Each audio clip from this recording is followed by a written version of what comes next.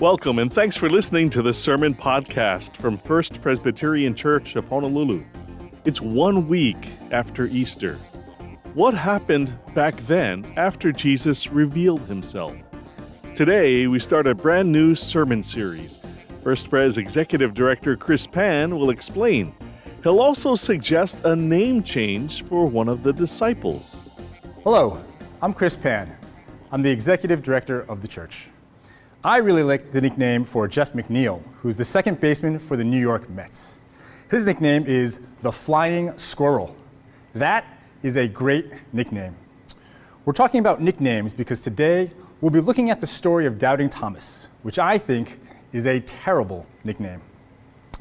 Today is 1 week after Easter, and we are beginning a new sermon series today. More accurately, beginning today, we will be preaching from the lectionary. What is the lectionary? The lectionary is a schedule of Bible readings that has deep roots in the Christian church all the way back to the 4th century. Multiple denominations use the lectionary, including Baptist, Episcopal, Methodist, Lutheran, and Presbyterian. It usually includes a reading from the Old Testament, a psalm, a New Testament letter, and a passage from the Gospel. We want our preaching at First Pres to always be grounded and rooted in the Bible. By following the lectionary, we'll cover the entire Bible without cherry-picking or repetition. We'll be connected to the historical church and millions of other Christians around the world. If you want to read along with us or see what's coming up, the Revised Common Lectionary is posted at lectionarypage.net. Our passage for today is from the Gospel of John, chapter 20, 19 to 31. For us in 2021, we are exactly 1 week after Easter. And our passage today occurs during Easter Sunday, and also exactly 1 week after Easter, but 2,000 years ago. Our passage features the disciple known as Thomas, or Doubting Thomas. To set the context of our passage, it begins on Easter Sunday. Jesus has risen, Mary has just seen him, and has gone and told the disciples. It is now night on Easter Sunday. As we go through our passage today, ask yourself these two questions. What is God saying to me? And what does he want me to do about it? What is God saying to me, and what does he want me to do about it? John 20, starting at verse 19. When it was evening on that day, the first day of the week, and the doors of the house where the disciples had met were locked for fear of the Jews, Jesus came and stood among them and said, "Peace be with you." After he said this, he showed them his hands and his side. Then the disciples rejoiced when they saw the Lord. Jesus said to them again, "Peace be with you. As the Father has sent me, so I send you." When he said this, he breathed on them and said to them, "Receive the Holy Spirit. If you forgive the sins of any, they are forgiven them. If you retain the sins of any, they are retained." But Thomas, who is called the twin, one of the 12, was not with them when Jesus came. So the other disciples told him, "We have seen the Lord." But he said to them, "Unless I see the mark of the nails in his hand, and put my finger in the mark of the nails and my hand in his side, I will not believe." This is the word of the Lord. Thanks be to God. Doubting Thomas is a nickname that has entered our everyday language. It is someone who is skeptical, someone who needs to see it for themselves. In our passage today, the disciples are gathered together on the night of Easter, and Jesus appears to them. Thomas isn't present with them, so when the disciples tell Thomas that they have seen Jesus, Thomas doesn't believe them. He doubts them. And now, everyone calls him Doubting Thomas. I feel like the disciple Thomas has gotten a bad rap. I feel like Thomas doesn't deserve to be the poster child for skepticism and doubt. As we'll see today, there is so much more to Thomas than that. At the recent HIM conference, Pastor Dan had the opportunity to interview Bryan Stevenson, an incredible lawyer who has advocated for the poor and has worked to free more than 140 wrongfully convicted prisoners, including dozens from death row. Bryan is the author of the book Just Mercy, which has also been made into a movie. Bryan said something profound in describing his work on behalf of prisoners. He said, "I believe that each person is more than the worst thing they have ever done. Each person is more than the worst thing they have ever done." Bryan says, if you tell a lie, that does not mean that you are just a liar. If you take something that is not yours, that does not mean that you are just a thief. Even if you kill someone, you are not just a killer. What a fantastic word of hope. We are all more than the worst thing we've ever done. Thomas, one of Jesus' original disciples, is more than just his act of doubting. Just like the other disciples were more than their worst moment. When Jesus appears to the disciples that first Easter evening, he stands in a room with a bunch of failures. Each disciple in that room had abandoned Jesus just days earlier. They had failed Jesus when Jesus needed them the most. They were scared. They denied knowing him. They ran to save their own lives. They had literally just heard from Mary that she had just seen the risen Jesus. And what were they doing now? Were they out in the streets declaring, "Jesus is risen. He is risen indeed." Verse 19. When it was evening on that day, the first day of the week, and the doors of the house where the disciples had met were locked for fear of the Jews, Jesus came and stood among them and said, "Peace be with you." The disciples were hiding behind locked doors because they were still scared that the people who executed Jesus would come for them. But Jesus comes to them, and he stands in their midst.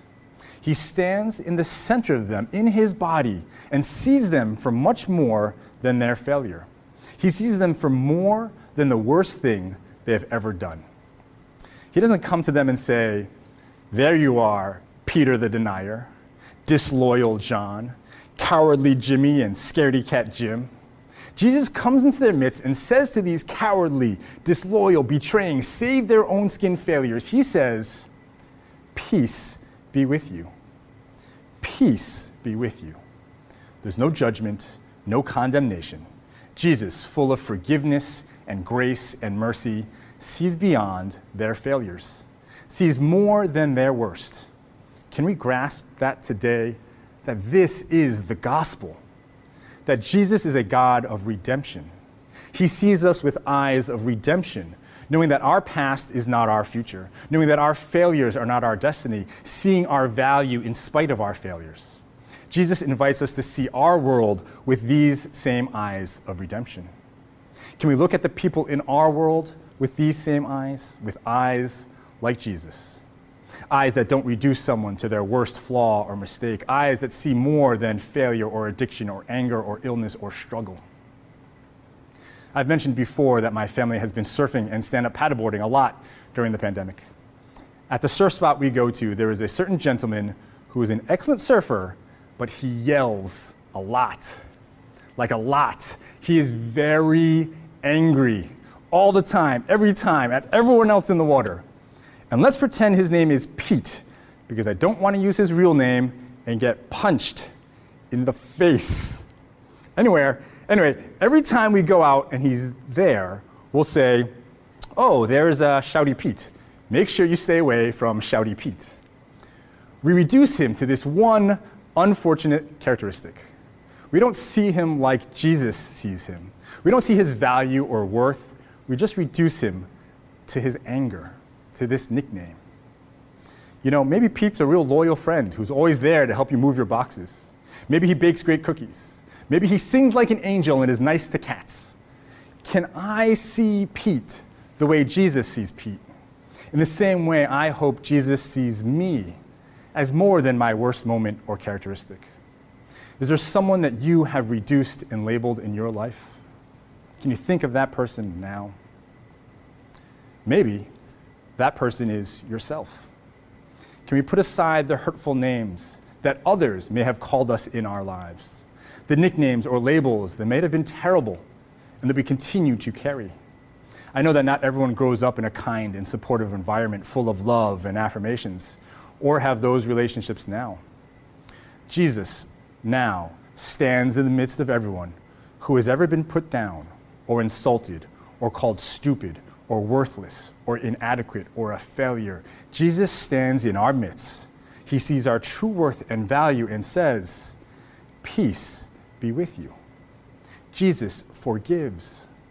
Can we forgive ourselves for our failures, for our worst moments, and know that Jesus doesn't reduce us to one moment or one mistake or one characteristic? Can we see ourselves the way Jesus sees us, as valuable, worth redeeming? Can we see ourselves with the compassion and grace and mercy that Jesus sees us with.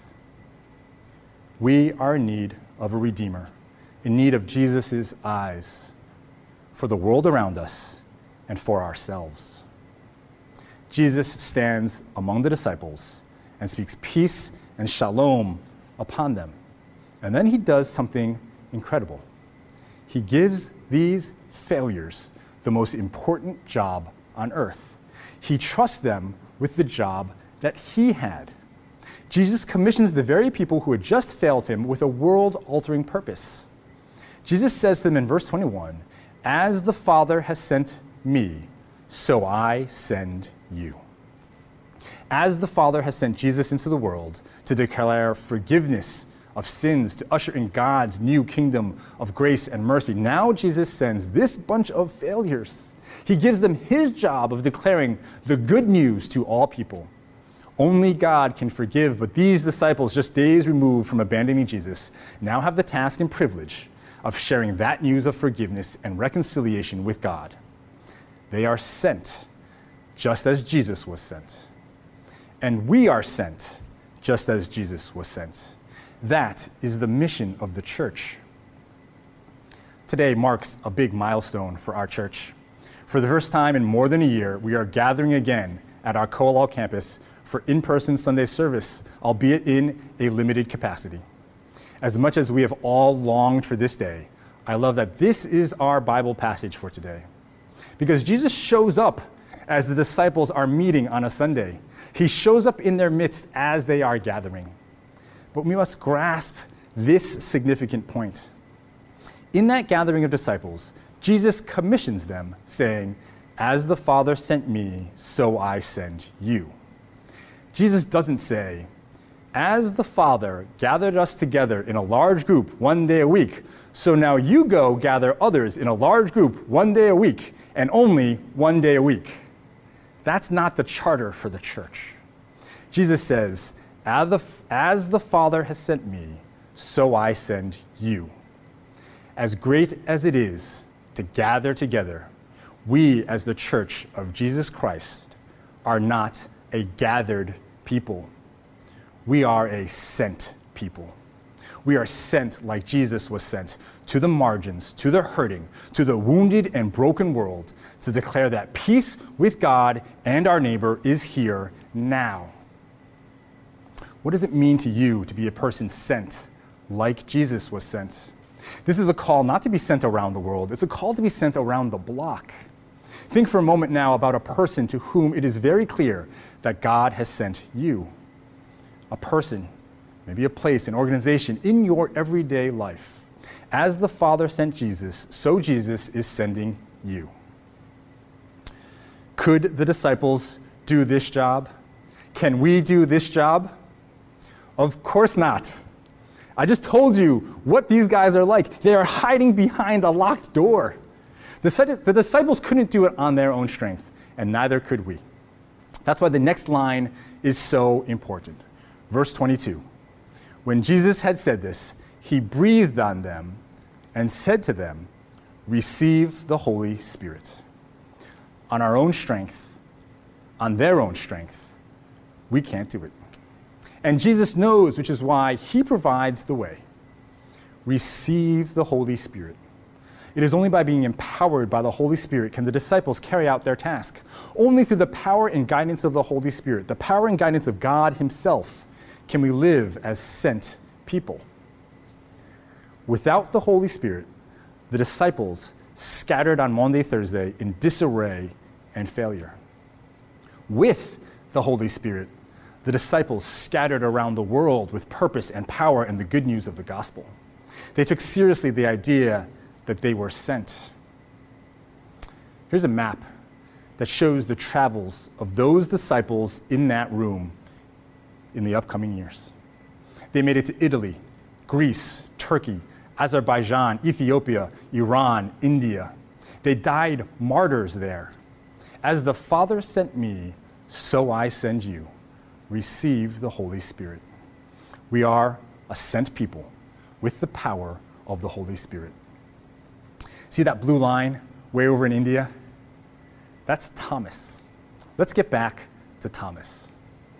So, That very first Easter, Thomas is not with the disciples, the other disciples, in that room. Where is he? I have no idea. Maybe he just needs time to process his grief and loss in his own way. Maybe he's sick of Peter. Maybe without Jesus to hold them together, this band of strange misfits is already beginning to fall apart. But when Thomas returns and hears the other disciples say that they have seen Jesus, Thomas insists that he won't believe that Jesus is alive unless he can verify it himself. Verse 24 and 25. But Thomas, who was called the twin, one of the 12, was not with them when Jesus came. So the other disciples told him, "We have seen the Lord." But he said to them, "Unless I see the mark of the nails in his hands, and put my finger in the mark of the nails and my hand in his side, I will not believe." You know, I really identify with Thomas, and I actually don't think he's being unreasonable or very doubty. Really, Thomas is just asking for the same evidence that the other disciples received. Remember the context. Mary came and told the other disciples that same day that she had seen the risen Jesus. But was that eyewitness account good enough for the other disciples? No. They were still hiding behind a locked door.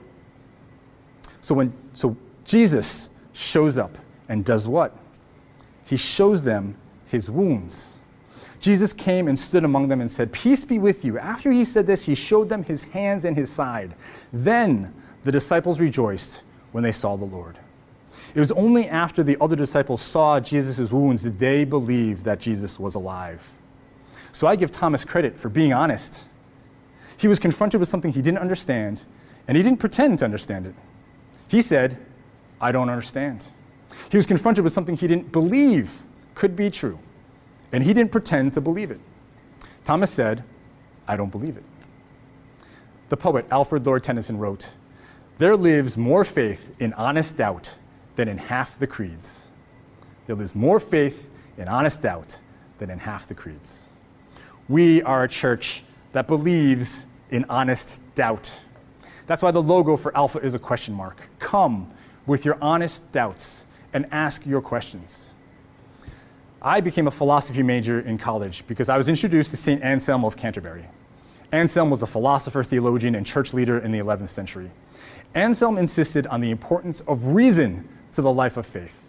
He thought that there was no conflict between the Christian faith and the findings and pursuit of reason.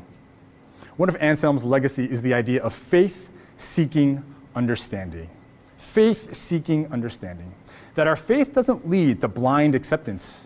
That our faith leads us to search and probe for an even deeper understanding. That faith and reason aren't opposed, but they work together.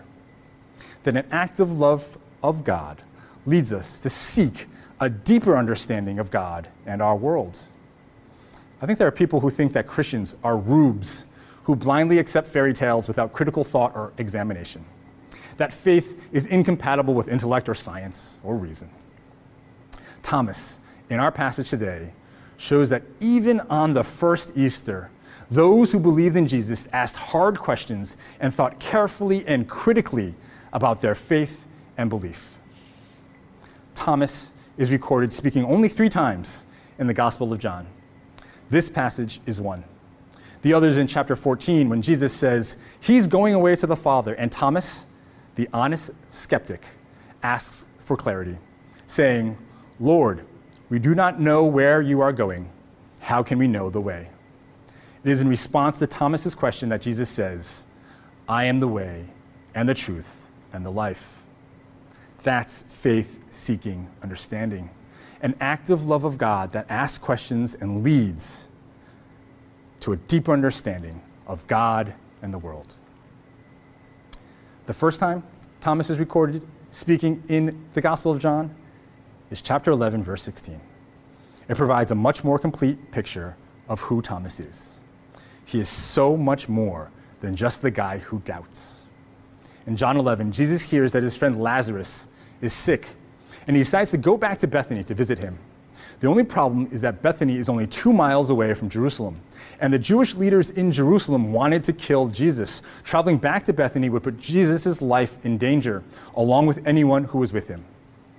What was Thomas's response when Jesus says, "Let's go to Bethany"? John 11:16. Thomas, who was called the twin, said to his fellow disciples, "Let us also go, that we may die with him." I love this and love Thomas. This is Thomas. Let us also go that we may die with him. Is this a little pessimistic? Maybe. But you know what else it is? Loyal and brave. Thomas shows an unwavering commitment to standing by Jesus' side. The other disciples are silent on what to do, whether to go with Jesus, whether to risk their lives. It's only Thomas who speaks up here and says, "Let's go with Jesus, even if it means we die with him." You know what this is called? Ride or die. Ride or die was a hip-hop idea from the 1990s that has been absorbed into the popular culture. Ride or die embodies this exact sentiment that Thomas expresses here. Unwavering loyalty to the end, willingness to do anything for a loved one, standing by them through it all, even in the face of danger or death, having someone's back in action, not just words. It's Bonnie and Clyde, Thelma and Louise, Thomas and Jesus, ride or die. He's not doubting Thomas, he's ride or die Thomas. Call Lin-Manuel Miranda, I've got his next project. Back to our passage, verse 26. A week later, his disciples were again in the house, and Thomas was with them. Although the doors were shut, Jesus came and stood among them and said, "Peace be with you." And then Jesus said to Thomas, "Put your finger here and see my hands. Reach out your hand and put it in my side. Do not doubt, but believe." Thomas answered him, "My Lord and my God." Jesus said to him, "Have you believed because you have seen me?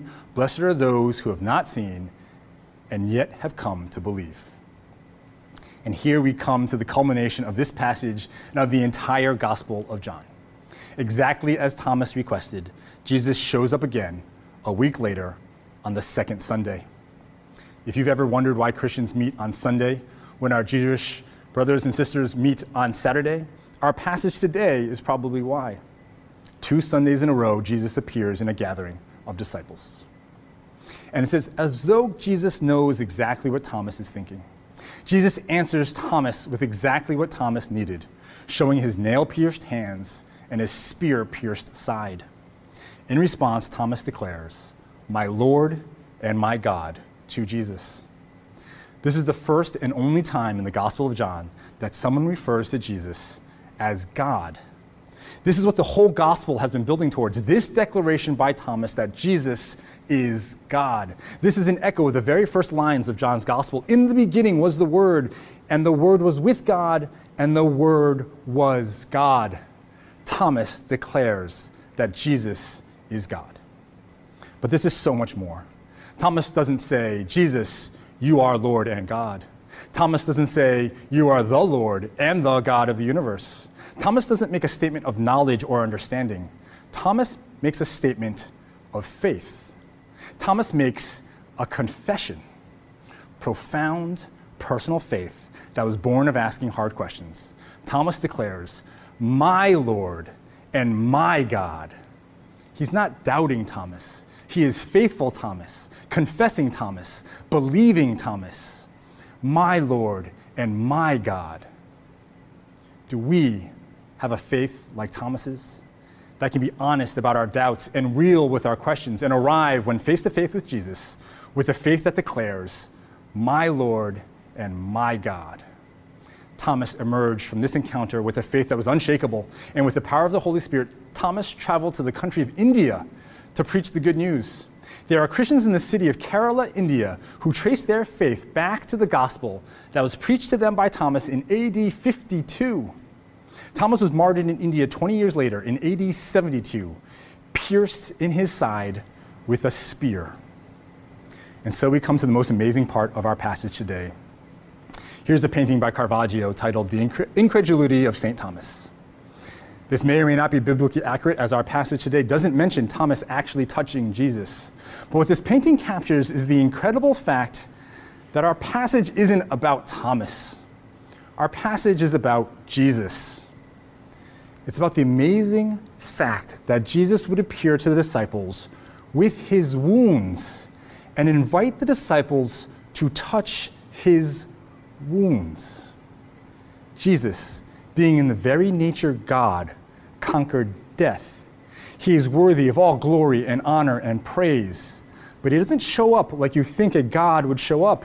He doesn't appear floating in a cloud of glory and sunlight with angels singing. He appears in his physical body with his wounds still and invites his friends to touch him. If he had wanted, Jesus could have healed his wounds like Wolverine or Deadpool. He could have shown no lasting effects from his death and suffering on the cross. We know that his resurrected body is transformed in some way by the fact that he can enter a locked room. But instead of covering his wounds or erasing his wounds, he displays his wounds. And the disciples recognize Jesus not in spite of his wounds. The disciples recognize Jesus because of his wounds. Verse 20, Jesus came and stood among them and said, "Peace be with you." After he had said this, he showed them his hands and his side. After he said this, he showed them his hands and his side. Then the disciples rejoiced when they saw the Lord. We recognize Jesus not in spite of his wounds. We recognize Jesus because of his wounds. Jesus is our wounded healer. He is God, defined by his suffering, by his sacrifice, by his scars. A few years back at our annual elders retreat, the icebreaker question on the first night was, tell us about a physical scar or an emotional scar. There were over 30 elders and staff together, and there was not one person who said they didn't have a scar, physical or emotional. The stories that people shared that night about their wounds, their scars, I will treasure forever. Listen, Jesus, God himself, couldn't make it through life in this world without picking up some scars. We all have scars. We all are wounded. The false idols of our world scoff at scars and wrinkles and imperfection. But Jesus chooses a resurrected body that displays his wounds. He understands our wounds, our flaws. Maybe, like Jesus, our scars aren't our flaw. Our scars are our story, and our scars are our glory. The night before he was crucified, Jesus had dinner with his closest friends. And during dinner, he broke the bread. And he said, "This is my body, broken for you." Then he took wine and he poured it out and he said, "This is my blood, poured out for you." And I'm sure the disciples had no idea what he was talking about. The next day, Jesus was crucified, died, and was buried. And that night was Friday night, the Sabbath. And so the disciples had to gather together to celebrate the Sabbath dinner. And during dinner, they must have passed around the bread and broke it and poured out the wine and remembered Jesus' words. The next day, Saturday lunch, they ate again, once again breaking the bread and drinking the wine, remembering Jesus' words. And then Jesus rises from the grave on Easter Sunday and appears to the disciple that night and a week after. And when he is in their presence, he shows them his hands with the holes where the nails went. He shows them his side where he was pierced with a spear. "This is my body, broken for you," says Jesus. "This is my blood poured out for you," he says.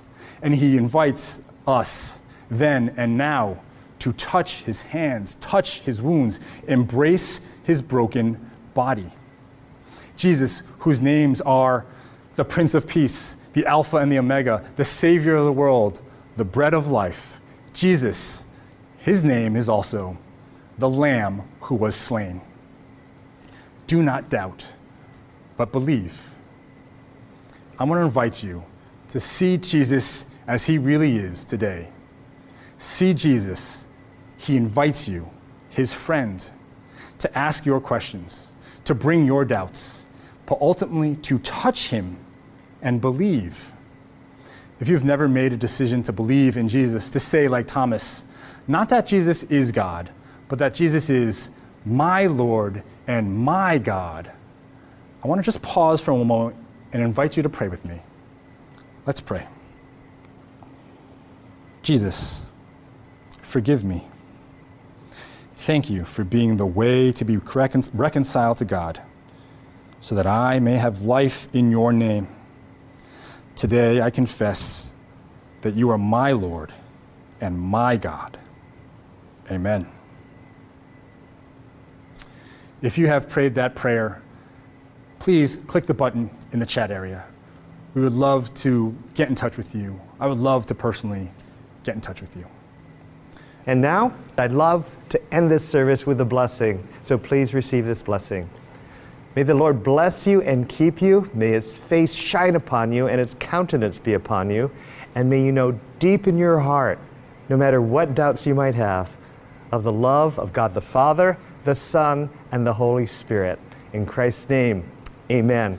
God bless. Ahui ho. See you next week. We should be thankful that God does not see what we've done or the sins we've committed. He sees us with a loving heart, and we as His disciples need to consider ourselves and others in the same way. If you'd like to hear this sermon again, you can listen to and download this and other sermons from the First Pres website, fpchawaii.org. Subscribe to the podcast on iTunes or wherever you get your podcasts. Normally, we gather on Sundays at our Ko'olau campus or at The Vine in Kaka'ako, and we are now transitioning back to in-person worship. But you can still find the entire church service streamed online on the church websites fpchawaii.org and thevinehawaii.org. For the virtual church service, click the online church box at our regular church service times. Sunday morning at 8, 9:30, and 11:11 for First Pres, and Sunday afternoon at 4 p.m. for The Vine. Be sure to check your email for links to sermons, church news and updates, daily devotionals, and more details on our in-person worship. If you have any questions or needs, you can always reach the church through the website or just call 808-532-1111. For Pastor Dan Chun and the entire staff at First Pres, I'm Michael Shishido. Until next time, God bless you, stay safe, and thank you for listening. This sermon podcast is copyright 2021 and produced by the Media Ministry of First Presbyterian Church of Honolulu.